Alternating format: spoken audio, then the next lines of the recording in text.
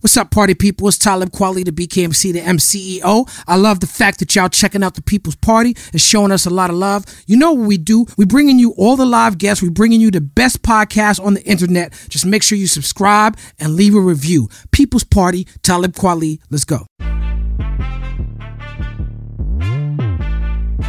What we done started. Look at what we done started. This the People Party.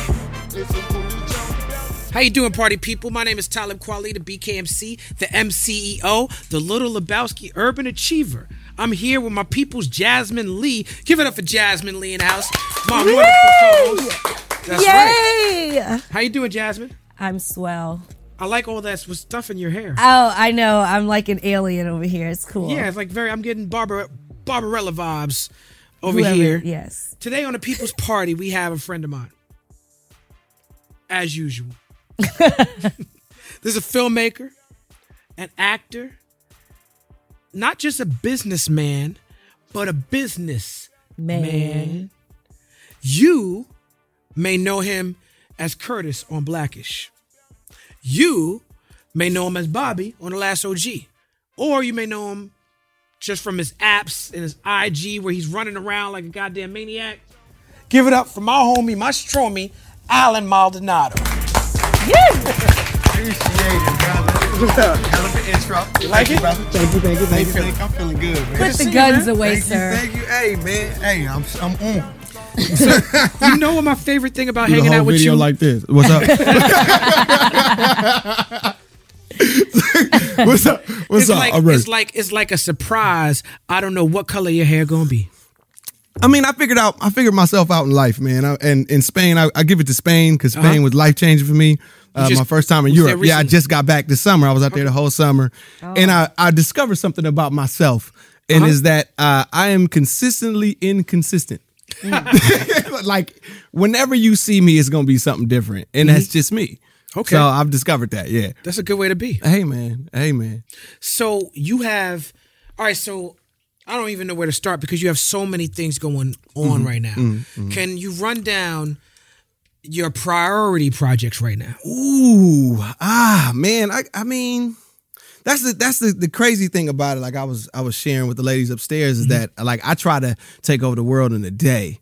So I'm learning patience. I'm learning to really cope with that. But I have so many things. It's divisions more than anything. Like as far as Allen as the actor. Okay.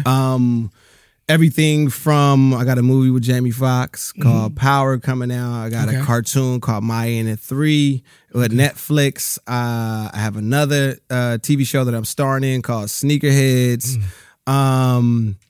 What's some other stuff? And I got some other shows that I'll be doing cameos in. It's crazy. I can't even remember some of the names. It's been so busy. Oh my God. Yeah, like really. Like I ain't flexing. But I'm flexing. I ain't flexing. But yeah, I got some cartoon stuff coming out. I did the Ninja Turtles, which was like super cool. Like I was a Michelangelo Raphael fan since I was 6. I had all the characters. My grandma in New York used to mail them every Christmas. I used to get like 20 of them things. So to do the cartoon was, man, a dream come true. I'm doing that. Then I got another cartoon called Lane of Avalar I'm in as well. So I got, like, that is just acting. That's just acting. When it comes to my music company, Get It Done Music, like, I'm proud to say that we're a TV and film placement company, and we're partnered with basically every major publishing company in the world. Okay.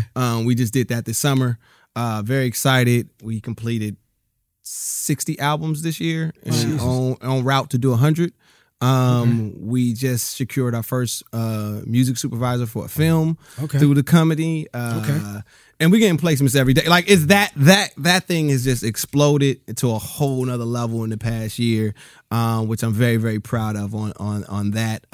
There's my philanthropy stuff, Demo Nerds with the kids. I teach foster kids and at-risk youth acting and film. Yeah, tell us more about that. Well, I've been doing it in Watts. I've been doing Watts for the past like 8 years. I haven't this. And where'd you grow up?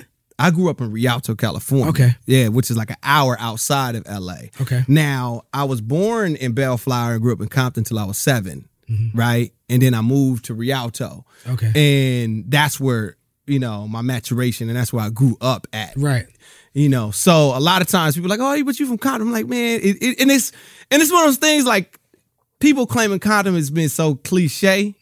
Like everybody says it. Like I just never wanted to, even though I'm literally, my sister went to Dominguez. I went to Tower of Faith. I lived on White Ave, which was crazy. On the other side of the block, that's where Anthony Anderson lived on White Ave. Shout out like, to Anthony Anderson. Yeah. Shout out to the big homie. Yeah.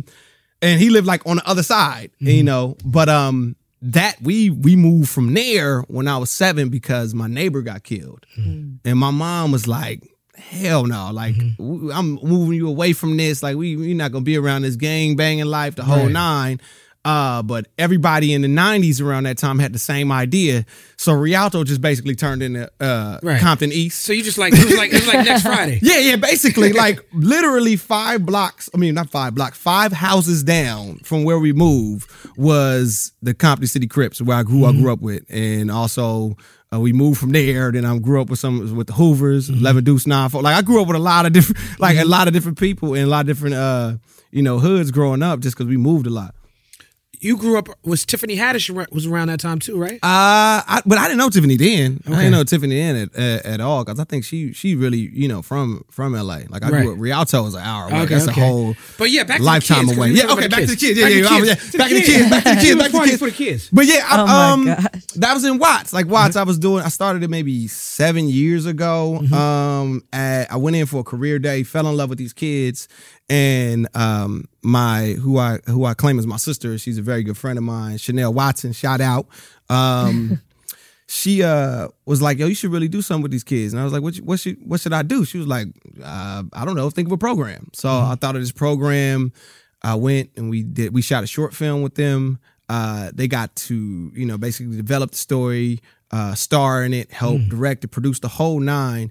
And these particular group of kids, there was about 12 of them, their entire, being changed. And I had therapists walk up to me and say, what you did in this past 6 weeks has taken us a year and a half with a lot of these kids. And I refused to hear their stories because I didn't want to subconsciously be biased to any of the issues that they were just kids to me. Right. They were just kids to me and they wanted to be treated as such. And I think a lot of times when you come from these very, very harsh upbringings, people tend to be gentle with you or tend to be, handle you with gloves when it's like, wait, just treat me. I want to be treated just like everybody else. I want to be treated like a normal kid. And I think that's what I did for them. And it's been a program I've been proud to do for the past 7 years, even though this year I've been so busy. Usually I try to do it in summer or when I have some breaks, but it's been crazy. Now you also been like running around everywhere. Yeah. I'm a runner now. Yeah, so I'm a runner now. Knees out. Like shout out to the Knees Out Coalition, my crew. Man. The Knees Out Coalition. Like running 20 miles. Yeah, I did that today. He did 20 miles today. This man did 20 miles today and then did our podcast. That's right. So, you and me became friends just from let's take a pause for a second. Yeah.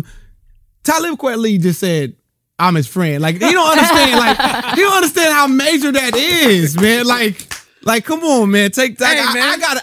I gotta share that with you, man. I'm Allen Maldonado's friend. Nah.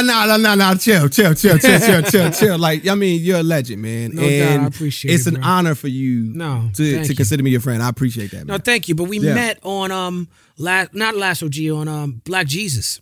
Yes, we did. Yes, right? yes. And that's coming out now. They finally got together. They released it. New Black Jesus is coming out. It's out. It's out. It's episode. They're on episode 4, so we coming up. We episode 5. Oh well, shit. Yeah. I know what I'm doing next week. I'm gonna be watching Black Jesus. Shout out to Slink. Shout out to Slink Johnson. Slink and everybody, Corey. Yep. Everybody. But yeah, we became friends and we worked on The Last OG together. I was blessed to be a part of one episode. Thank you for being a part of it. And when you showed up on set, right? You ran from the hotel. Oh yeah, I did. I was running. Hotel, which was like far. It wasn't close. I was running. And then after I was like, "Yo, I'm gonna do a party." He was like, "Okay, yo, I'm gonna go run to I'm gonna run to the Bronx." I'm gonna run to the Bronx and I'm gonna come back and maybe I'll come back and have a drink at your party. Yeah. But you was training for the New York City Marathon. Yes. And now this year you are also training. I'm actually running it this year. I got injured. Like I did all that training just to get injured a month before the New York Marathon. Okay. But I wasn't going to be able to run it anyway. I booked a movie, so it was in New Orleans. It would have been crazy me to go run that thing and then fly back and try to be on set broken. Because that's what happens when you run a marathon. You're broken afterwards. Right. But yeah, so I ended up getting hurt, and this is crazy. Shout out to my brother Lamont. Because I get injured, I don't do no training. And I said to myself, I'm running this marathon this year. If I don't run this marathon this year, I ain't running one. So I signed up for this, no disrespect to the Long Beach Marathon. It's this rinky dink marathon. It was like 12 people running. It was like 12 people running. Did no training for it. Right. My brother was staying with me, he's staying with me at the time. And he was like, yo, you're not running this race. Every day, he was like, you're not running this. I'm like, no, I'm running this race. Like, literally to the morning of, when I woke him up at like 4 o'clock in the morning, like, yo, drive me to go run this marathon. He's like, yo, you're not running. You haven't trained. Like, what are you talking about? I get there late. They shot the gun off. I didn't stretch. Oh my God. I didn't do nothing. I just start running. Man, I did everything wrong in that race. Mile 12, my knee went out. Mile 20, my back went out. Yeah, that was a mile. My back went out. Then mile 22, my foot went out. And I ran the last four. 26.2 afterwards, only to discover afterwards that I broke my foot. So I ran the last 4 miles with a broke foot. But I'll say this, and as crazy as that sounds, and as I continue to run after such dramatic and devastating, stuff that happened to me on running the marathon, is that crossing that finish line was one of the greatest feelings I've ever had in my life. My God. I've always been like, I'm the only boy in my family. That's a fairy tale ending. Yeah, it is. It is. I'm the traumatic story that you just told. I'm the only man in my family. Like from my mother to my sisters to my 5 nieces and my 1 nephew. I'm the only man, that's ever been around. I've helped raise all of them. I've been that. And never in my life did I ever think I couldn't do something. I'm talking about, you talking to the person I said, I could believe I could fly. I just ain't focused on that right now. You know what I'm saying? No doubt. Mile 22, I thought of 8 million ways to quit. I thought about leaving the country. I swear, it was people waiting me at the finish line. I'm just like, I'm just not going to show up. I'm just not going to show up. I'm just going to just start a whole new life. I thought of 8. I've never been in that situation, internally. Right. And to be able to push through and fight through and ultimately meet my goal was everything to me. And now I'm hooked. Now I'm addicted to it. And so what place did you come in? Last. Out of 12. Out of 12. I was 12 out of 12. I came in 12. Yeah, came in 12th place. And then I was mad. Not to even talk about the man. To talk about the medal they gave me was terrible. No, participation it was terrible. medal. It was an old 4th grade perfect attendance medal. Like this was they gave you a participation certificate. It was a sticker on the shit. I was like, yo, really? Kept falling off. I almost like they died running this. And this what y'all gave gave him me? a sticker. Literally gave me a sticker, gold star, and was like, congrats. I was like, yo. So that's why I'm running in New York. I'm actually, like I mentioned before, I'm running 5. Yeah. 5 marathons this year. Oh, wow. Yeah, I'm running 5 marathons in a year. How many miles is that altogether? Oh, man, now you trying to do math. A lot. It's a lot. 526.2 times 5. Y'all add that up at home. Y'all get that. Y'all can figure that out. A lot of miles. It's gonna be. I do 100-mile months. Yeah, I do 100-mile months. I was doing that in Spain when I was training. So wow. I love running. Madrid, Barcelona. I ran Venice only to discover that running without a shirt is illegal. And I was quickly surrounded by 6 officers in 3 You got armies. arrested for flexing your abs? Yo, almost. I was on the run. I was a fugitive. I was a fugitive. Stop flexing, sir. Stop flexing. I swear, like, I would have been in jail if I just didn't run again. Like, because everything was getting lost in translation. Like, I'm surrounded. I'm like, what is going on? I'm like, really? Like you have no shirt? I'm like, what does that even mean? Like, I was like, I'm just gonna run back to the hotel, get my shirt, and I just left Catch the me if you conversation. can. That's Right. basically what it was. Right. Ran back, got my shirt. It was Came on the running low. back out with his shirt on. They didn't know what to do. They didn't Yo. know who he was. I was on the low the whole Ran right trip. past him. He's like, oh, it's another. Yo, I felt like I was infused. I had a disguise Prove it. on for the rest of the That trip. is I had a hat and hilarious. glasses on for the rest of the trip. I swear Right. to you. Was your Like, hair red then? No. Oh. I had to be on the low. I dressed up like this is because I'm an idiot. Like, what's the guys that push the boats, the gondola? gondoliers. A gondola. I put on that same outfit. Shut up. I put that same outfit on. shit. Like, it was crazy. With the stripes? With the stripes, Did you with the have- hat, I had the whole thing. I was, man. Oh shit. I I had a can't. disguise. They didn't catch me. I'm here. That's Like, I mean, that's and then hilarious. I ran. Paris was probably one of my favorite places to run. Paris is a beautiful city. Beautiful city. I didn't run that city. I did though. I rented bikes with my son when he was in high school. Yeah. My son took a class trip to Paris that fell on the same weekend that I had a show in Paris. Oh, that's perfect. that's So I took my Yeah. son and his friends out to the Louvre and shit. But we rode. The Louvre is dope. Yeah, we Changed my rode life. bikes all around. We got arrested. We didn't get arrested. We got stopped by cops Uh-huh. and almost got arrested Okay. For what? because we was Being riding Talib. bikes on the road where you're not supposed to ride bikes. And then I started arguing with the cops. It was a whole language thing.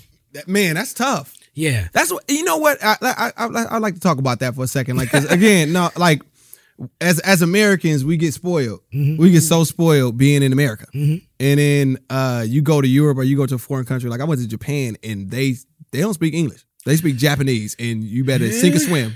Yeah. Figure it out, brother. My assistant and good friend Donna Tragoda got arrested in Japan. oh, for what? Donna. In Shibuya For what? for having a joint. It was my joint. Oh, they went down for your ass. Yeah, Can I curse? Can I curse? went. I'm cursing. Yeah, you can. It's just, Okay. just curse friendly. Okay. Shout out to Donna. I She thought did we it. weren't supposed to curse. She did a whole month. You know what I'm saying? It was tough. She did though. a month. She did a 30 month. days for you. 30 days. Wow, Come on, shout Donna out. What's is her a name writer. again? And she's a vegan. What's her name? Donna Donna. Tragoda. Shout out to Donna, man, for Donna. doing 30 days strong. Go ahead, Donna. Because You're a in real Japan, one. when No you get snitching. arrested, when you get arrested, the due process is we hold you for a month Minimum. minimum. We Then hold they you for a trial month. you. Then we let you know whether or not we feel like making this situation. It was, Oh yeah, that's my and that's the God. thing. That's another thing. Like when you over in another country, like you know, definitely vulnerable over there, especially not speaking the language. Like not speaking the language, and then if you get in any type of trouble, they gonna throw everything at you. Like Yeah. you got to be on your best But behavior. when ain't you out travel there. worth it though? Like you gotta, ain't that the best education? No, that's what I'm saying. Like you find yourself in a position where you're humbled by being a human being, and being at liberty to other people. Just because, like, I would go to different restaurants, places, and if they wanted to take advantage of me, they could have. Most deaf, Yassine Bey, Yeah. he lives in Paris. His mother Umi lives in Barcelona. Dope. So I've been hanging out with them, and I've been in Barcelona a lot lately. Love Barcelona, Yeah, but man. Madrid is my shout out to everybody in Madrid that I've got like long friendships with. It's like such a family city, and just a community there. That, and being in Europe, it really taught me how to be better at home, be better at home, and just be more present in your loved ones' lives. Just because, like, when they work, and then when they off, they off. Right. They got You their talking about, like, siestas. They got their Yeah, siestas. siestas and spend family dinners, big family dinners. Yeah. Yes, like, and that's every weekend. And it's not like it doesn't feel like pressure. I'm all about the siesta life, by the way. Come on, naps Same. is a real thing. Yeah, nap talk, life, man. nap gang, nigga, nap gang. Nap game all day. I need a nap every day. Talk about it. I literally have Talk to about it. It should schedule be it. it's mandatory in Spain. Mandatory, like 3 hours shut down. Yeah, man, you get more done that way. Exactly, and that's what again that taught me balance as far as me, because I'm such a workaholic that I had put myself in a position where I just got burnt out. I just got really burnt out, and internally, because I'm always been internally motivated. Like I will find something to bother me to motivate me. I will again make an enemy. I'll make an enemy out of this pen. Like, man, I ain't got no pencil. All right, I'm about to go hand with it. Like, you know what I'm saying? Like, I'll figure something. It just because that motivates me, and I kind of just used all of that up, and in Spain, like, it's such a place where you work, but then you get back. This is the word. This is the simplest way to put it. they work to live and we live to work. Yeah. You know what I'm saying? Yeah. And I had to bring that back. So as much as I work, I got to have just as much fun, if not more. Right. Just to have balance in my life. Right. And that's been one of the biggest adjustments I've made since coming back. No doubt. You tell me about your love for short films and your app, the Everybody Digital. Yeah, man, I love short films. I think it's a very difficult and special task to be able to tell a story in a short amount of time. Just because when you have a feature film, you got an hour and a half, 2 hours, and if you Martin Scorsese, you got 3. Right. To tell a story. Right. Whereas some of these individuals that are incredible in the short film space are doing it in 5 minutes. Like that's just like 5 minutes. Right. And they're telling heartfelt stories and they're moving you. And I think that's special. And I think it's something that as we as a society grow with shorter attention spans, I think that's where a lot of the entertainment is going anyway. So I wanted to be able to create a platform to, generate income for these individuals. As of now, there's no real money in the short film market where our genre, our category, however you want to put it, just because these other industries have evolved. Commercials have evolved. That's $1 billion industry. TV, film, $1 billion industry. Music videos, that's generating money. That's $1 billion industry. You know what I'm saying? Where short films basically seen as a stepping stone or an educational tool, or paying your dues, so to speak. And a lot of these films are incredible. They're spending a lot of money on this stuff and never getting it returned. So with Everybody Digital, we're in the process of, figuring that out because I'm doing something that's never been done. So it's been a lot of, I guess I'm gonna say ups and downs, a lot of learning curves and being in tech. Like this is my first app that I've ever done, and learning the ins and outs of that, and just the ever changing landscape of the industry of tech, and it's been a learning process, and I'm proud to say that we still going. Like I will be honest right now, the app is down. We're redoing the app and restructuring things, like refocusing, and we've taken some nice slight pivots. We've learned in the last 2 years, like okay, this worked, this didn't work, this worked. Is it expensive to do that? Yeah. So not everybody can't just start an app. I think everybody can. It's just that it is expensive, but you just got with anything that you do. Right. Anything you do is expensive if you really put your time in. If you're really trying to build something, like if you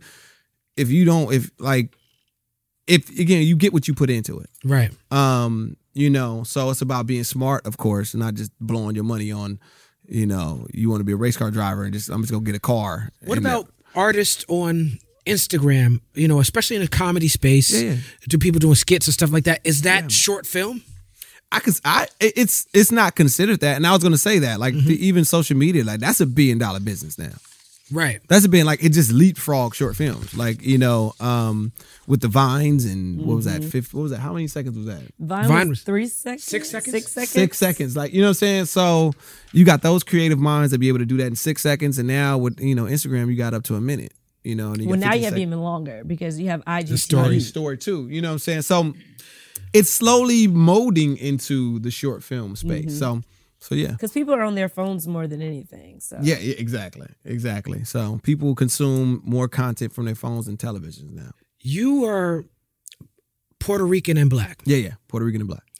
Is it just me, or is not a lot of Puerto Rican people in LA? No. That's false. That's false. That's false. Okay. That's false. It's a lot of us out. It's a lot of Puerto Ricans. Because just for being from New York, I feel like everything Puerto Rican people everywhere. But you got to remember, New York is very condensed. Okay. Like in New York, everybody's on top of each other. So like you're gonna see everybody. Right. You're gonna see everybody. Like in LA, you might see somebody and never see them again. Right. And they live down the street. Right.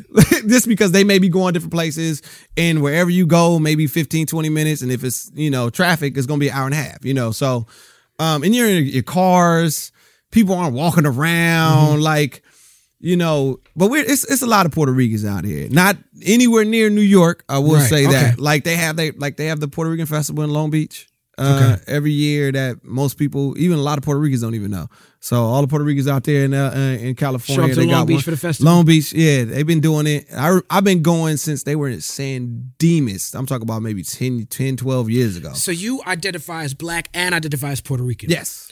And Puerto Rico is been used in the news, weaponized in a lot of ways. You have the situation with the storm, which became political, with Donald Trump, with throwing the towels and all that. And then you have the situation with the mayor, who a lot of people was in the streets. Yeah. They stood up though. They made it happen. Like everybody. What's your take on that situation? Everybody pulled up. I mean, I'll be honest. I'm not as informed as I would like to be to even speak on it. But I just love how, definitely everybody in Puerto Rico just stood up for what they believed in, and they showed up. Yeah, they did. I mean, they did. A lot of different communities can learn from what they did out there. Like, they showed up, and a lot of people will talk about it. A lot of people will blast it on social media till the end of time, but won't show up. And I think that's something that we definitely take in here in the States. Like, we got to show up. Period. Like, we got to show up. Yeah, representation. Yeah, representation is everything, and just show our unity. Flexing that changed, and then Amir's he's been removed, correct? I think so. Yeah, he's been removed, correct? He stepped down. Yeah, he stepped down. That's what I'm saying. Like, with unity, we can make change. Yeah. But I mean, it's just crazy to me how people are always shocked when their words come back to haunt them. Like, what? It's 2019. Like, technology is everywhere. Everything you said is it's gonna come back around. It's gonna get recycled. Like, everything you say is gonna be recycled 3, 4, 5 times. It was a boat one time, then now it's a plane. Like, it's gonna be.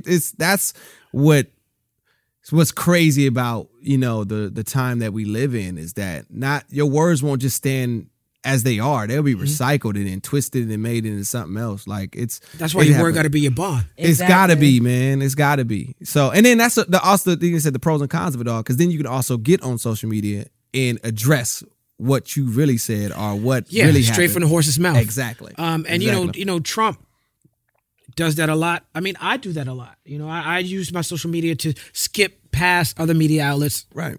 Donald Trump and the GOP were very effective with that. And a lot of people didn't pay attention to that. Right. They were like, we don't need to be in mainstream media. Our fan base is right here. We're sending out the propaganda that needs to reach them. Right. I speak of Puerto Rico. I have a very loving relationship with the island. I spent a lot of time there. Yeah.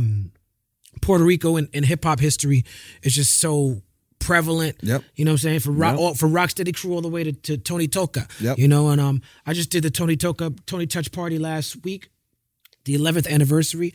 The Rocksteady Puerto Rico party in Puerto Rico is a good situation. Yeah. As a hip hop head, and I know you a hip hop head. Yeah. Let's talk about it. You have been able to bring hip hop characters to life. Yeah. From Honey Nuts. Yeah. Honey Nuts. You're the Worst. Yeah. Young Lil on Black Jesus. Yep. Where these names come from? Are these writers? These are writers. These are writers, man. Shout out to Stephen Falk for Honey Nuts. And I feel like I won in the name lottery because my partner Daryl, his name was Shit Stain. So I felt like I won. Right. I feel like I won out of the two. And then the other person in our group, Brandon, shout out to Brandon. His name was Sam.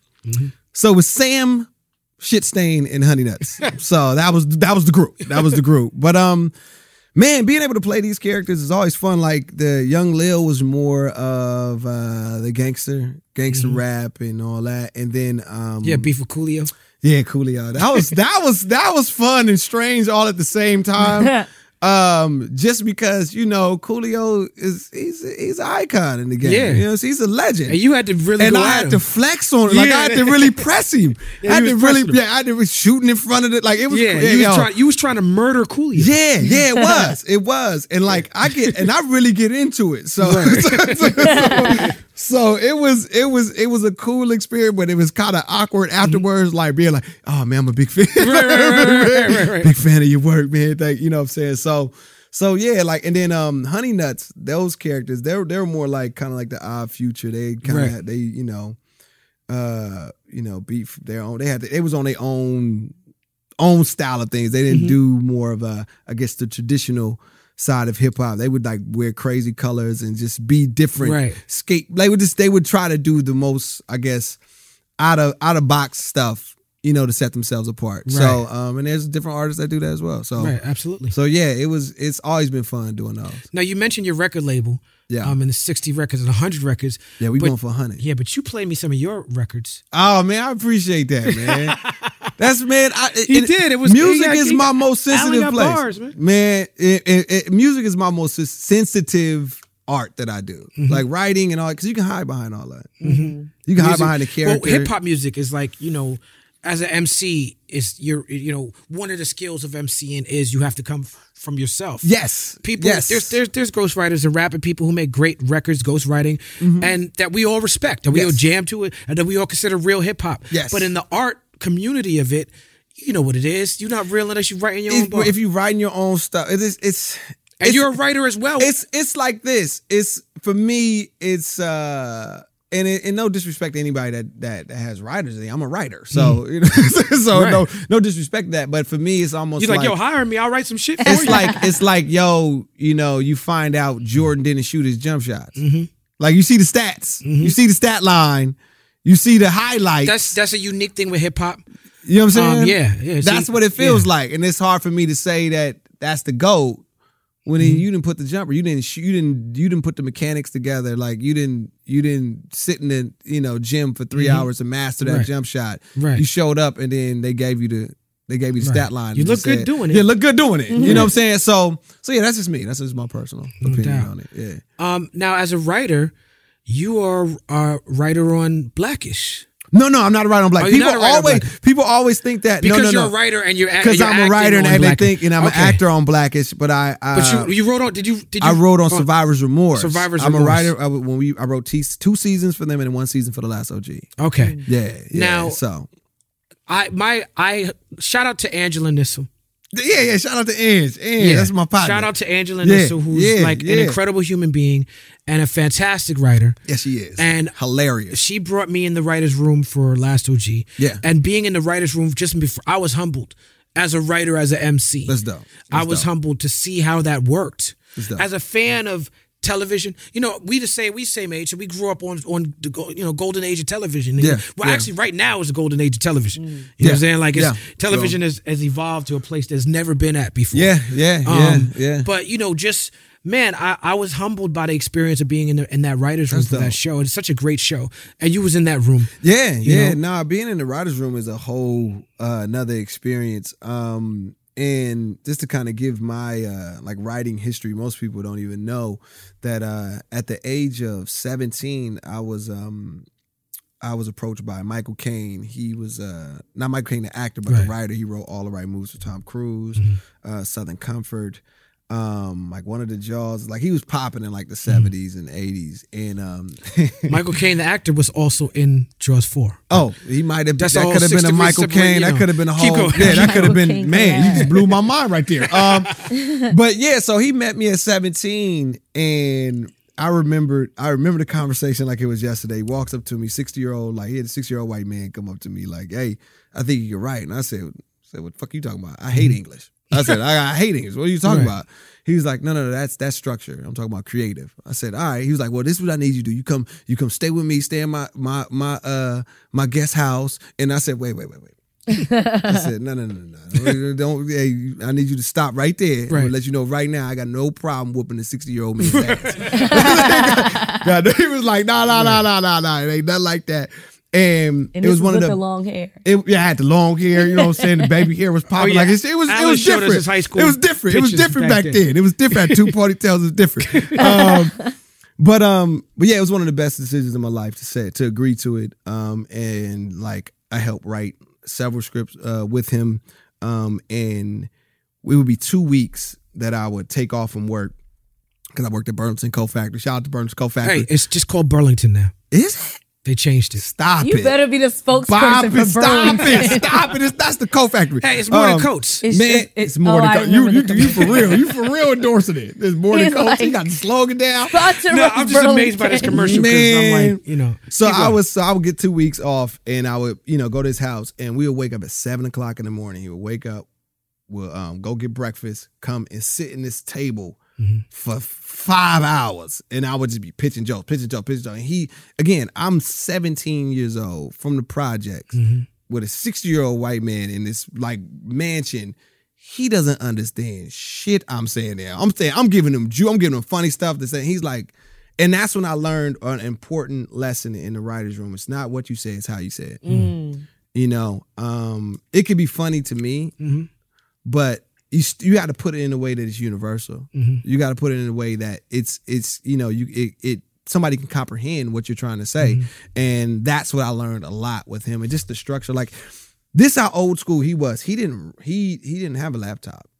Like I learned how to write by actually writing. By writing. Putting pen to paper. We used to write on the back of his old scripts. So that's symbolic too. Yeah. And so yeah, that taught me a lot about what was gonna, you know, I was gonna embrace 10 years later, because I never, you know, I used it. I learned how to write, but I never really used it until I met Kenya Barris. Yeah, tell us about meeting Kenya Barris. We were doing a show for BT, the Diggy Simmons project. It was called The Startup. Shout out to Diggy Simmons. Yeah, shout out to Diggy. What up? Diggy. Yeah, that's my guy. Yeah, it's a good dude. Chris Brew too. He was on the show. Tiana Taylor as well. We were doing that show, and I remember showing him a short film that I wrote, directed, and produced, and you know, I gave it to him. I didn't think he was gonna even like look at it. I just gave it to him just to say I gave it to him. I did my part. I was like, all right, I'll give it to him. He ain't gonna never. And he came back in my trailer maybe 30, 40 minutes later and came. He was like, what are you doing? I said, what you mean? He's like you need to take this. He's like, I didn't even know you did dramatic work for one. And he's like, you wrote, produced, directed. He was like, how much you spent on this? I spent $500. He's like, my belt cost $500. He's like, yo, you really need to take this serious. And I'm like, nah, man, what you talking about, man? Like, I'm here because of my acting ability. Like, you know me because of that. Let me do work, right? So while we're shooting this, he begins to talk about this idea he has. He's like, man, I'm thinking about doing a show about my family. I'm like, oh, okay, all right. You know, a couple weeks go by. Yeah, man. You know, I got Anthony a part of it. You know, Lawrence Fishburne a part of it. Like, we about to start pitching it out. Okay, you know, a couple more. Like, maybe a week go by. Like, man, every network wants it. I'm like, okay. He's like, man, you think I should go with, you know, ABC FX? I was like, man, go with ABC. You know, not to say that I was the driving point of the decision. We asked my opinion. And then fast forward 8 months later, I see his life change. His entire life changed in 8 months. I'm walking through his, you know, compound. He got 50 employees at the Disney lot. We walk into his office, and it was probably the greatest thing I ever saw in my life. Wow. The greatest thing I ever saw in my life. And because you saw it from the seed. I saw it from the seed, and also I didn't know, you know, writers was getting it like that. I'm gonna be honest with you. Like, he'd be like, yeah, we be at Clipper games because he's a Clipper guy. So, and it's Lakers all day. He's a Clipper guy. He, you know, he got the Rolex. Like, yeah, you know, and I'm like seeing them Rolexes and stuff. I'm like, wait a minute, only rappers got a Rolex. Like, wait a minute, rappers act like no, writers is getting it. And I was like, oh. Okay. And then when I saw that happen with the show, I was like, oh man, let me go ahead and get to it. Get to the pen. Yeah, let me go ahead and get to the pen. Let me put this pen to this paper. And a year and a half later, that's when I was writing for Survivor's Remorse. So he ignited the writer in me. And it's for one sole reason. It's that physical representation is as important as air to an artist. Being able to see someone that looks like you, sound like you, do something that you want to do is like it's mind blowing. It's like a chemical thing that sets off in you. That's right. That you can't deny. You can't deny seeing someone do something, and then when they look and sound like you, like he's from I believe Inglewood. Okay. And what's fascinating is this. What's always fascinating, like things that he does, I love, admire, and watch, and you know, and am humbled to, you know, be family to him, and you know, a friend, and to watch. Like, he's tatted from neck to knuckle. Okay. Nobody even sees that. Right. And I remember you're right, because I've seen pictures of him, and nobody even sees that. Yeah. Nobody sees that because he's bigger than that. Who he is as a person, you don't even acknowledge that. And that's the representation that I love. I want to represent. Like, I try not to dress any different than when I dressed back in the hood. I want to be able to show the kids that when I was growing up, the doughboys around the neighborhood, they had all the cars, they had all the chicks, they had all the jewelry, they had all the clothes, but they did it a certain way. Mm-hmm. I'm gonna pull up in that with the replicas. I have an '86 Camaro at the house right now that I bought because that's what the doughboy had in my neighborhood. Mm-hmm. But I bought it from Wrighton.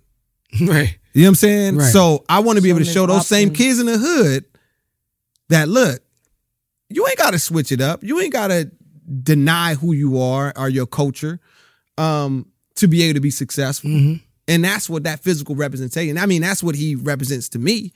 And he did I think it was Hollywood or Variety. He did a cover, and this was fascinating to me. Like, he did a cover, and it was about the like top execs, you know, the new generation or whatever. I forgot the cover, but it was him and, you know, 3 other white execs. Mm-hmm.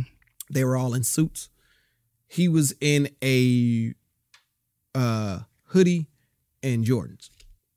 Like, that right there is powerful. Yeah. To me, because I'm coming from the hood and that's how we dress. Right. But it's being, I guess, changing the narrative is everything to me. Being that, yeah, you may see and look and be like, oh, that's a thug. But no, that's a writer. Now, Blackish has had episodes that have affected the national consciousness. Yeah. You know, that Blackish goes into subjects, and it does it, and Blackish is a show that could still exist on ABC. Yeah.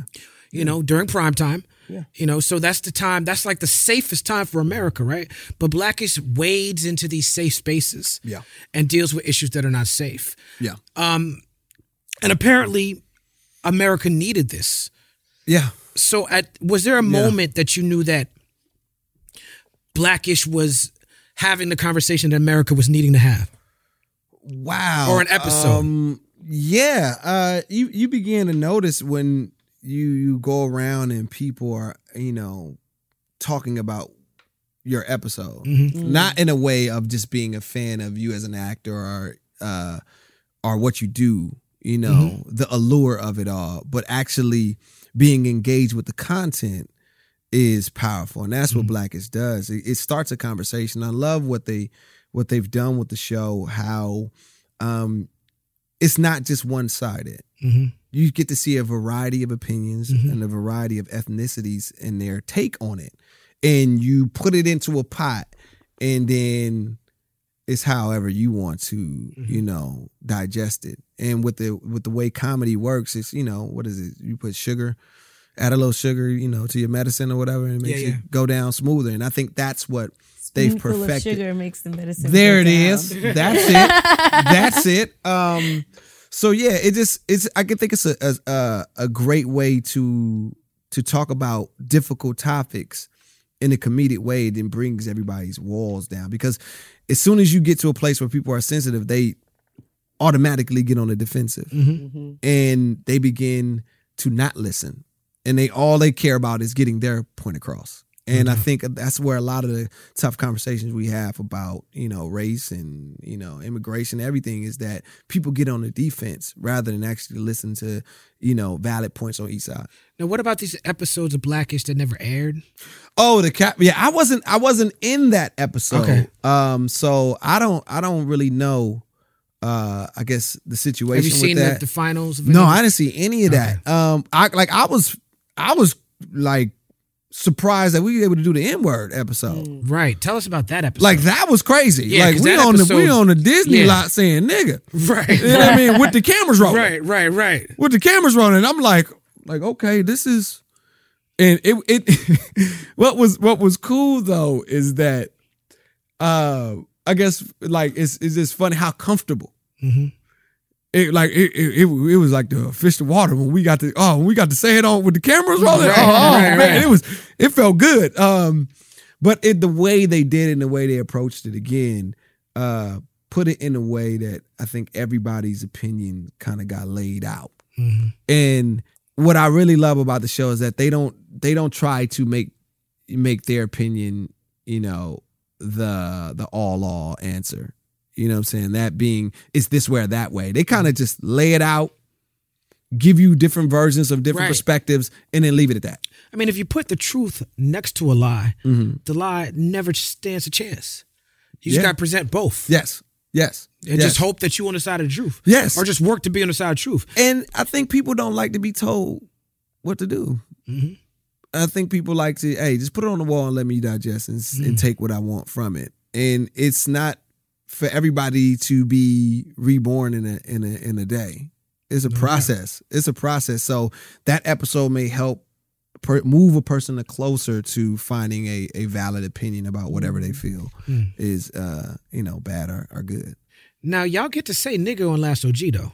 Yeah, the first season we did. Yeah, okay. First season we did. A lot of niggas. First season we a lot of niggas. We shot them out, man. Yeah. We used up all of them for the second season. It was authentic Brooklyn. Yeah, you used a lot of nigga in the first season. Like they had to tailor us down for the second season. Now we was reckless. We were reckless, especially me.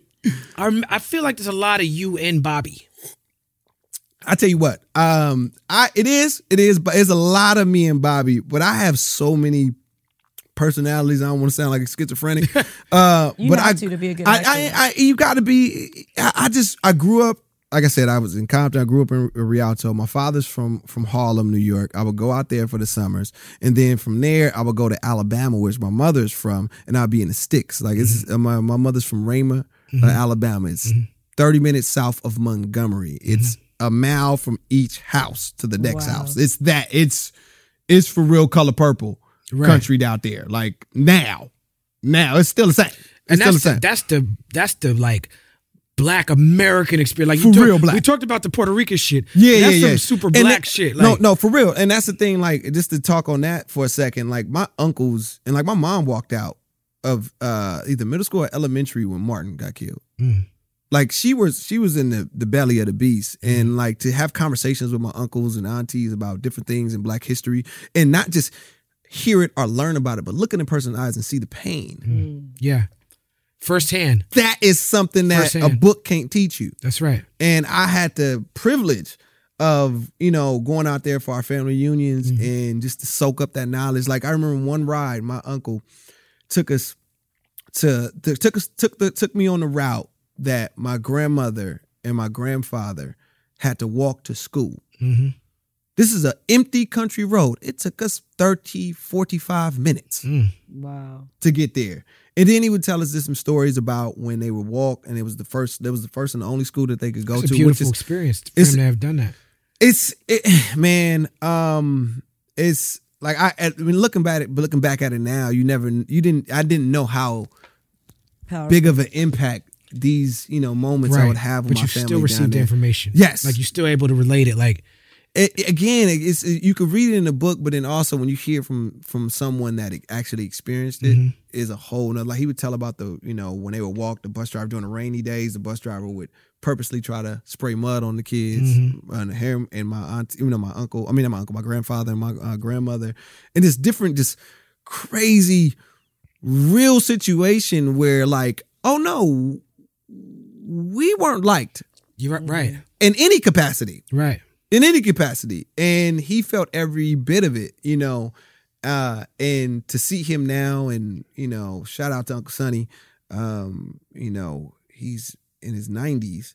And just God bless him. Yeah, man, just to see him go through the world changing is just interesting as we continue to do the same.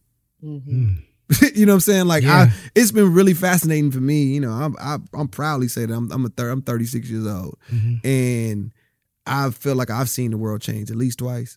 Oh yeah, at least twice, and how crazy that feels. Yeah, now imagine 90. Talk about it. Yeah. You know what I'm saying? So that's why he's a jewel to me. Now, you're an excellent actor because you didn't mention Brooklyn in your travels. No. It was Harlem. You Harlem sound like all day. a nigga from Brooklyn on that show. Yeah. When I watched Last OG, like I know Tracy Morgan is from those. It's shot on location. Yeah. I know a lot of those stories are Tracy Morgan's real stories on Last OG. So when I see Tracy, he in his element. Yeah. But when I see you playing essentially not just his best friend, but like once you playing the brother, like you playing a younger brother. Characters. Two characters. Yeah, I right? played 2 characters. Both characters from Brooklyn. Yeah, both from Brooklyn. Yeah. Like how are you doing that? Man, again, growing up and in being in Harlem and New York in the summers, I'm a sponge. Again, like I when I say I have all these personalities, it's not because they're all me. Right. They're all me. I just was able to really adapt and soak in. I've always been a sponge. I've always been a sponge. Like, fun fact, I was a Boy Scout. I was almost an Eagle Scout. Like, I was really like a Cub Scout, Brit. Like, I did all that, and I was in the choir, hung out with gangbangers. Well-rounded. Yeah. And you know, from New York to Alabama with my, all of my country cousins and stuff like that. Shout out to the country cousins. Yeah. That they're all 6'7". All like really. I have an uncle that was 7 foot. Wow. Yeah. I didn't get any of that. But yeah. But when I go to Alabama, it looks like, man, when I tell you this, it looked like a team of bouncers around me when I go to Alabama. Like that's how my cousins look around me. It's crazy. But just having a diverse upbringing really allowed me to be able to just tap into these different, I guess, eras of my life. And, being in New York is such a specific city. Yeah. Like, it's specific. Like, when you think of New York, a bunch of different things come to your head. That's New York. Right. Like, it's not very vague. It's very specific. So growing up there, it was a lot of things. Cousin Bobby is a lot of the cats around, Wagner projects. Shout out to Wagner, that I grew up around, and just seeing the crazy summers, like Harlem in the 96 was special. Yeah, Grant's Tomb. It was it was Harlem Week. It was special, man. It was special. Like, just being outside. Yeah, Harlem had all the is girls. Different now. Like, I just remember just the like I said, the project was electric. It was powered by the people. And it's a bar. Now it's just, you don't see, it's not that same energy. Like, the people have been pushed out. It's getting expensive. Yeah. I mean, Last OG dealt with that on the Brooklyn level, but it's happening in every community. It's happening in every community. Yeah. And like, I learned so much. So all of those are influences from, my childhood. Did you were you originally supposed to have a character on The Last OG? Did you write yourself in? No, that's good. I didn't write the first season. I didn't write it on the first season. I auditioned. And what's fantastic is that, like, the chemistry between me and Tracy Morgan was just instant. Like, when I came in for the screen test where I got to perform with Tracy, I walked through the door. He screams out, "Cousin Bobby." We start improvising for about 10 minutes straight. How fantastic is it to work with such a legend like Tracy Morgan? I mean, you learn a lot. You learn a lot, man, about just the business, about how to carry yourself, how to run a show, how to, constantly work on your craft. Like, you've been on set. Yeah, I was on the last episode of season 2. Yeah, and Tracy was on my ass. He's in the best way possible. Yes. Like, he's an artist, and he was like, always working. Like, act, nigga. Like, he was on me. Right. And he wants you to be the most authentic that you can be. Yeah. And you want that. You want that from your lead. You want that from the person that's the captain of the ship. You know what I'm saying? You want somebody that's going to be able to motivate you and also not be afraid. Right. To, say, hey, let's try this. Or no fear, like Nina Simone said. Yes. He's like an uncle. I met him at Laugh Factory Chocolate Sundays, and he captivated us for probably about an hour and a half, because it's like, you better not walk away while you're talking. Because he working material. Every time that you in a conversation with him, he working material. Single time. Every conversation he working material. And he that's played me as R&B. You see? Tracy Morgan likes to redo like Guy and New Edition songs. Yeah. And he be really singing them shit. And his son produced. His son produces it. His son is nice with the R&B production. So his son really be producing out of these songs. Like they about to come out. Mixing them down, and Tracy just singing like Keith Sweat. Yes. You know what I'm saying? Hilarious. He be going in. He be going in. You were on a soap opera. Yes, I was. I heard you in an interview talking about. You said you played a character named Jamal on like 3 different soaps. Yeah, Jamal. Jamal's a name that they Hollywood loves a Jamal. That's my little brother name. Not my little brother, my younger brother. Excuse me. Jamal is a safe black guy's name. Man, and it was like they freed because my older brother, Kiko Ellsworth, shout out to Kiko. He played Jamal on General Hospital. Mm-hmm. He got killed off. And then that's when I got Young and the Restless, and I guess Jamal was available, and then Jamal, and there I was Jamal. And yeah, I love to say that I was the cat that was I brung cornrows to Young and the Restless. Okay. Yeah, I brung cornrows to Young and the Restless. It needed that at that time. Yeah. I had to do that. Then Shamar came with his. Then Shamar came with the Soul Train cornrows. They didn't have it. Shout out to Shamar, man. He showed up. I did Soul Train when he was the host. Did you? Yeah. You know, and it's another fun fact. You know, I used to dance on Soul Train. You did? I didn't know that. Shout out to Avion Crockett. Shout out to Avion. Avion was on there with me. That's right. Yep, I probably was there the day you before. That's right. Yep. Was that like a background thing back then? Yeah, man. We got paid. Okay, yeah. Cold KFC chicken and man. Shout out to Don like Cornelius. Word. Yeah, that's how I used to dance. But while you were doing those soap operas, you got in a bad car accident, right? Yeah. You know, it's crazy. I've gotten to a point where I sometimes forget it, in which I got to stop that. You always forward progression, brother. Yeah, but that was a life-changing moment for me. Yeah, similar you said that to me. Yeah, similar to what the marathons represent to me and all of that. Like I was on Young and Restless. I thought I made it. Mm-hmm. You know, I was making $1,000 a day. I'm balling. I'm on I'm on the Home Shopping Network buying swords and shit. Like just random stuff. Like, why am I buying this? Because I can. Making $1,000 a day. Get out my face. God, there was no you know what I'm saying? Like, get out my face. Still living at my mama's house. Dude, I'm making $1,000 a day. Chill. I got my neon outside with the hubcap spinners. That was me. But yeah, so I was, shit. I was changing my, I quit my job, quit Burlington Coat Factory. I was on. It's just Burlington. Yeah, Burlington. Yeah, Burlington. Sorry, Burlington. So I quit Burlington and I was just doing, Young and the Restless. And one night, I came out of my acting class and I was hit by a BMW Roadster walking. And he was going 65 miles per hour. Jesus. Yeah, I flew in the air, landed on my face, about stitches here, on my chin, on here. My right leg was broke and my spine was curved. And the crazy thing about it is this: growing up, in my area, I was the pretty boy in the neighborhood. Mm-hmm. And like you touch my face. I seen the pictures. You seen we did see the pictures. You seen when I was dropped with the press. I had the press.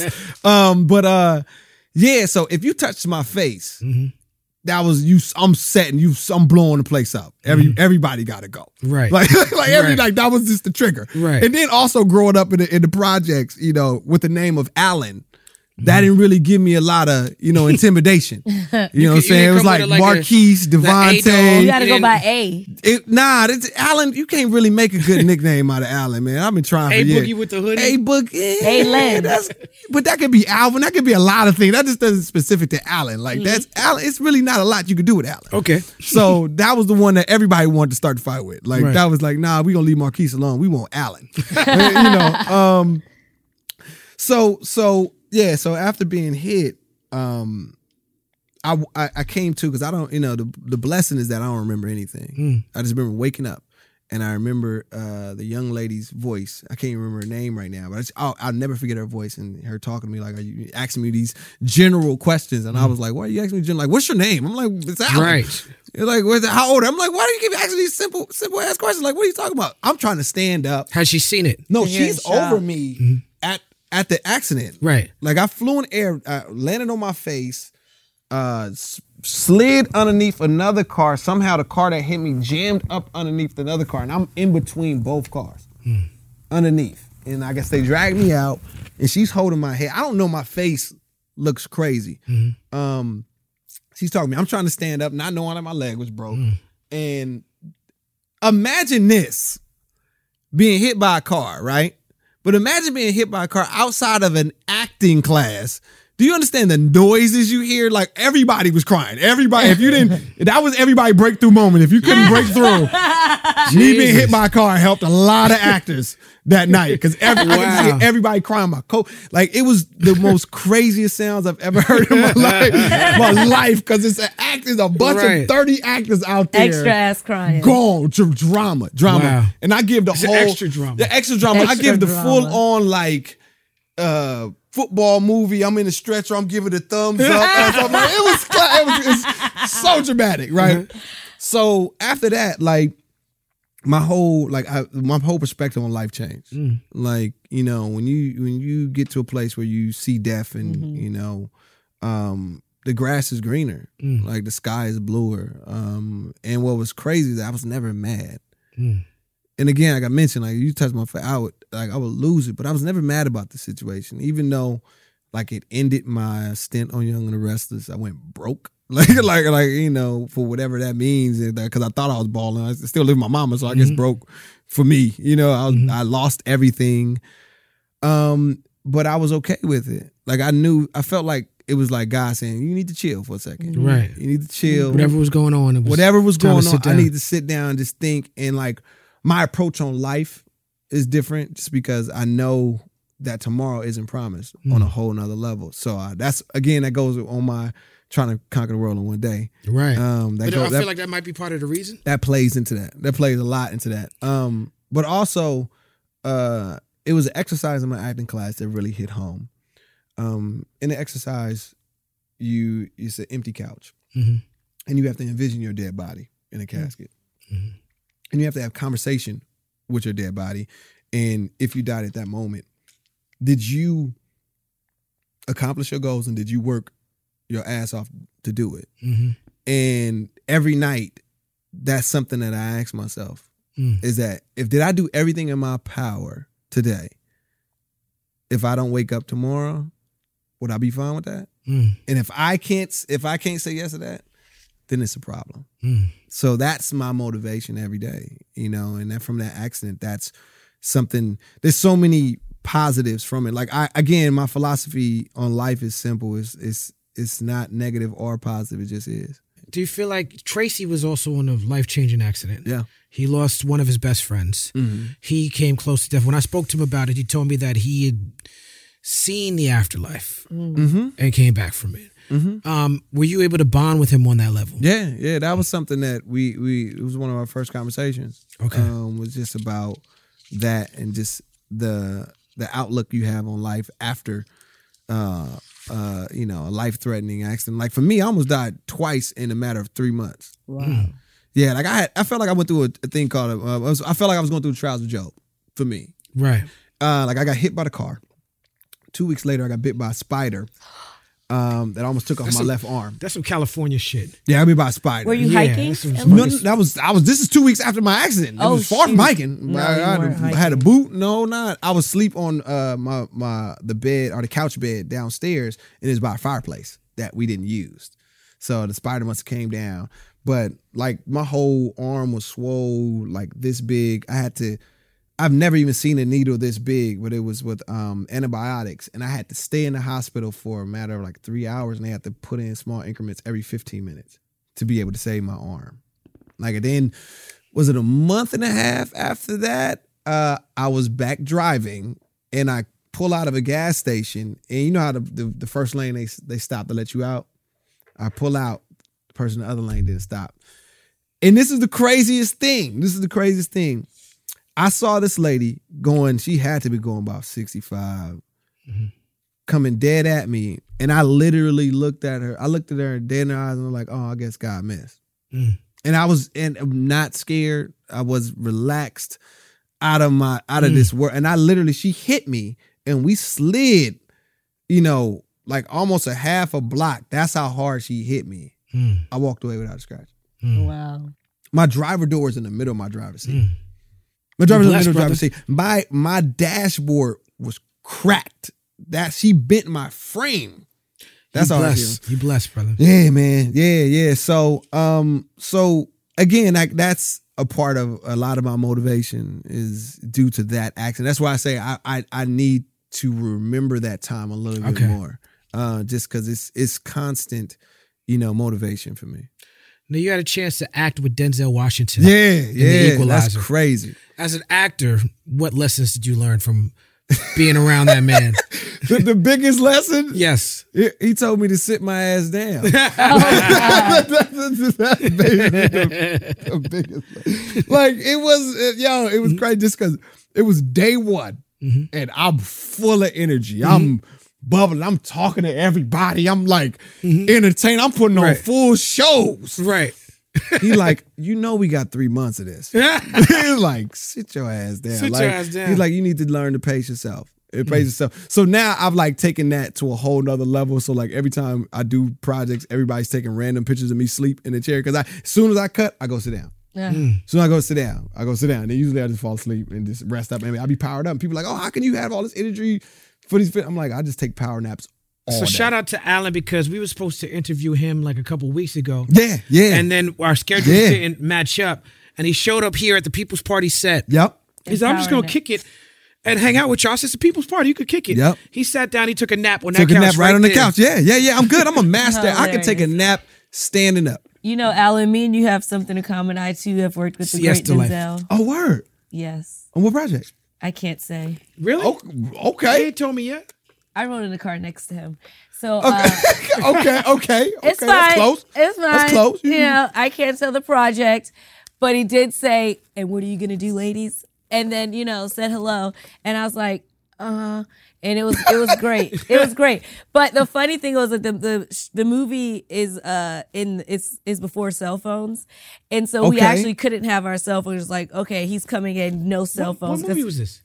It didn't come out yet. And it's this is before cell phones? Obviously, it's a period piece, gentlemen. Oh, I'm talking about when you said you recorded it, like you lost it. Oh, I'm sorry. Okay. How old do you think I am? No, I'm just saying, like the way you put it. I was like, what? You was in Mississippi? I'm with you now. Go ahead, continue. Okay. Continue. Anyway, so it's a period piece. Okay. And you don't have cell phones in it. So we couldn't have our cell phones at all because he likes to be She was an extra in Malcolm X. I didn't know. Hey, I was featured. Thank you very much. Let's go. But no, this is another this what's dope about working with Denzel is you're literally watching a master. That's right. Work. Like what I've really learned is how detailed he is. Like when I first got there, which was crazy because I've been in this game a very long time, and I've had auditions where it's taken 3 months, screen tests, several screen tests, football tests, sport tests, every test you could think of, and then still don't get it. Right. I auditioned for the casting director. They put it on tape. 3 days later, they're like, "Oh, we flying you to Boston. You're doing a movie with Denzel." I said, "What?" Right. I went through hell to do a movie with the dude that do dinner theater, and then did the Denzel movie. It's crazy how this game works. Like you just never know. But in working with him, when I get there, I'm signing my contract, and all of a sudden I hear his voice. And I'm a Denzel fan. Right. You know that voice. I'm thinking it's the TV. Right. Because that's the only time I hear Denzel on TV. Right. And I'm like, wait a minute. No. He's in the other room. I'm like, oh, I don't even know how I was trying to I was trying to sign my contracts cool just in case he came out. Like I don't even know how you could even do that. I don't even know how you could do that. So I'm just trying to be cool as possible. But what I was overhearing is him going. He was working with I think he was the writer or the director, but he was going through every scene, having a discussion about every scene. Like, so what is this? Okay, this is my take on this, and them, talking and collaborating. And I think that's why he is great as he is that he cares and he's about the details. Absolutely. I'm old enough to remember the Equalizer TV show. It's an old white man. It wasn't no Denzel. I ain't catch that one. Yeah, I used to watch it with my pops back in the day. Yep. And so, what they've done with those movies, the TV show wasn't that good. Really? The TV show wasn't as good as those movies are. Really? How many? He owns that character now. Really? Yeah. Denzel. That's dope. Yeah, I didn't get a chance to see the original. So yeah. But no, he's incredible. And that was his first franchise. Yeah. And that's it is. His first franchise. Late in his career. Yeah, he's never did a sequel. Which was fascinating to me, knowing that so many people have built their careers off franchises. That's right. He builds careers on standalone. This my work. Nah, I did that. I'm gonna give you this work. I'm gonna give you this work. I ain't give you no bells or whistles. You're gonna get this work. Right. And it is. Yeah. Tell me about Demo Nerds. Yeah, that's the Kids Foundation. Yeah, that's man. the Kids Foundation, man. Because we about the children around here. Yeah, like People it's something that kids. I'll say this. My career didn't begin to really take off until I began working with these kids. Yeah, tell us about this kid. And it's another, life changing things where you're dealing with kids that, like, in these particular kids that I started out with, like crazy trauma. Again, I refuse for them to tell me. It's a foster kids, right?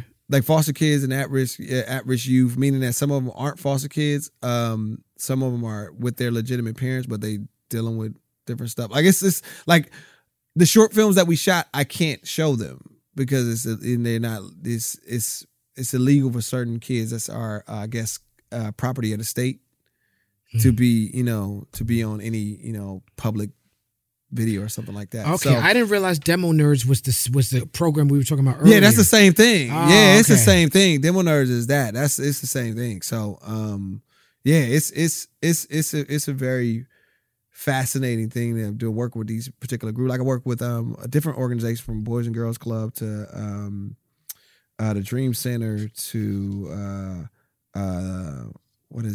different Bourbon Day, the private school in Watts. That I think they just recently had 100% of their seniors go to college. Oh wow! So all black boys. I don't want to say all black, but it's an all boys Catholic school in the middle Watts. Now imagine I want to watch short films. Yeah, give me 3 short films I gotta watch. I'm gonna be biased because I'll name mine. Yes, let's do that. I'll be biased. Why Comedians Laugh, starring Deion Cole, is one. Shout out to Deion Cole. Yeah, shout out to the big homie Deion. His special is coming out, man. I'm so proud of everything that We had Godfrey on this show.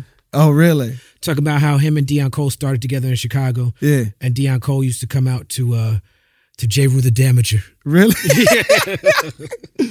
Man, I just love the evolution of Deion, man. Just to see his career go to where it's going, and just like it's and he's such a cool dude. Yeah. On top of all of that, which makes it special. But in this particular film, he plays a comedian, but it's a dramatic piece, where a lot of times we as the audience don't really realize how much most comedians go through. And at the end of the day, no matter what is going on in their lives, it's their job to make us laugh. Right. There's a lot of pain there. Yeah. So like in the film, he goes through a day, like the worst day of his life. And it's the biggest day of his life as well. It's the manager that can change his life is in the audience. And like he goes from everything from losing his mother to down. It's a terrible day. And he still has to go on stage and perform. So that one, Narcoleptic, starring Miles Brown, and my brother Lamont Stevens. He wrote the script. That's a really, really fun kid comedy as well. And then I'm doing another one called Unstuck. My boy Anthony Jefferson wrote and directed that one. But it's a real kind of sci-fi piece of dealing with multi universes. Wow. Meaning that like your soul is traveling through different timelines where you could be, and usually, and the way the film is they usually stay around, your soul usually stays around the same 4 people. So like to say one scenario, I'm married to one girl, and then my friend is married to another girl. Then another lifespan, I'm married to the other girl, and like it's the same 4 people. Same 4 people. It's really trippy. It's like we're actually, how long is that one? I think that one's like 15 minutes. Okay, I think so. But yeah, so those are some dope films that I definitely suggest you check out. Martin Scorsese, you brought him up earlier. Yeah, he recently said that the big budget popcorn action films are like theme parks. It's like going to see like Iron Man is like going to a theme park. Yeah. I actually agree with him on that. People love theme parks. Theme parks are not bad. people love theme parks. I'm not mad at theme parks. Yeah. You got a chance to be in the Marvel universe. Yeah. And you got a chance to act with Sir Ben Kingsley. Yeah, man. Tell us about that. It's Gandhi, man. like no, but he wasn't like, Gandhi in the Iron Man. Nah, shit. He wasn't. But let's put some respect on his name. Like I mean, other than gangster Gandhi. Yo, but he already got respect on his name. He had a sir in front of his name. But like he was Gandhi. That was the last live film with no CGI. Mm-hmm. So when you saw that scene of him, he was actually in a casket. The scene of Gandhi's the funeral, when there's 100,000 people, that's really 100,000 people. Right. You can't fake that. I saw that movie in the movie theater in 1980 or 81 or whenever it came out. That's a long movie. Yeah. 6 hours. Right? 5, 6 hours. I'm like, you sat in the movie theater like, my mother took me to see that. Yeah, I saw it in film class. Like I had to sit through the movie. Right. Now I remember my mother taking me to see Gandhi. Like, we gonna go see Gandhi. But yeah, that was a short. It was like a short. Where was it? Where did it live? No, what the Gandhi? No, that was on the Thor DVD. That's what DVDs were still popping. Right. It was the. And they need to have extra content to get people to buy the DVD. Exactly. It was the special, a special edition that came with the DVD. It was Thor 2, I think. It was on Thor 2. I played and this is how Marvel was, man. When I signed on to that, I thought I joined the CIA. I signed. It was NDAs everywhere. Right. You stumble, you sign another NDA. Like the wardrobe, like the kid from Spider-Man be fucking up all the time. I'm pretty sure they probably hemmed him up. Like, they on you tough. Like the wardrobe, I thought the message was going to explode afterwards. Like when they be at this location, I'm like, the emails are encrypted. Like it was crazy, and I say that to say it's like my character is named Fletcher Higgs, and I did the whole thing, and they put like this special tattoo on my face, and I'm like, oh, okay, all right. They didn't even explain it. It's like, oh, this is a tattoo. Like, all right, cool. Was that a character that was in the comics? This is what I'm saying. Like, so I do the short. It comes out. I find out I'm actual Iron Man villain. They didn't even tell me that I was an Iron Man villain. I'm like, what? So I was Fletcher Higgs. I'm like an Iron Man villain, like the four, like. The comic book heads, they serious. Like they serious. Like they somebody hit me like, you a Marvel. I'm like, what? Gave me like his whole back history, who he related to. It's like, I'm like, wow, this is in depth knowledge that I did not know. Like about a character that I'm playing. So that's how Marvel is. But Servant Kingsley, an incredible person. And the whole time I was just asking about Gandhi. Just because I wanted to, kind of pick his brain, because he was like, to be surrounded by 100,000 people and you're playing someone that they revere, Gandhi is, I won't say God, but he's up there with them. He's very respected, over there. And for you to be playing and to be well received is a whole nother thing. Yeah, he wasn't an Indian dude either. No, exactly. And the way he played it, acting for that ass. He killed it. So, man, it was just an honor. Like I've been blessed to work with a lot of incredible actors, and during my and for me, I feel like I just started. Like I haven't done anything. I agree with you, brother. I feel like I haven't done anything. I don't agree that you haven't done anything. No, I know what you're saying. I agree that you're just starting. Yeah. And we blessed to be here with you, man. I'm blessed to be here with you, man. Thank you. Allen Maldonado. There it is. Allen Maldonado. Thank you, guys. Thank you.